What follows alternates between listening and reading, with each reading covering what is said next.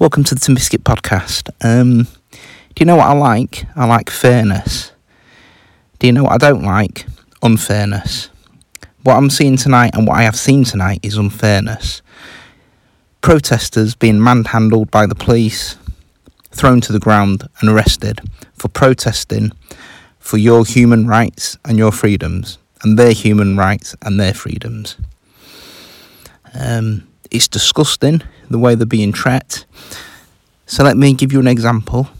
Let's revert back a few months to certain other protests and protesters where the police was just stood by. Even some of the police kneeled to them and shook their hands. And I want to know why. Why is this protest different to that protest? I'll tell you why, because it doesn't suit the political narrative of what's happening. Okay? They've done this lockdown on dodgy data. They've done this lockdown on a lie. When people are going out there to protest, they're arresting them, throwing them to the ground, throwing them in police cells. That's unfair. Why didn't they do this for the other protesters? But they didn't. And why all the outrage?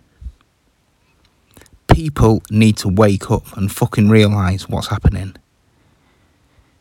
If people think they're going to get the freedom back anytime soon, they're mistaken.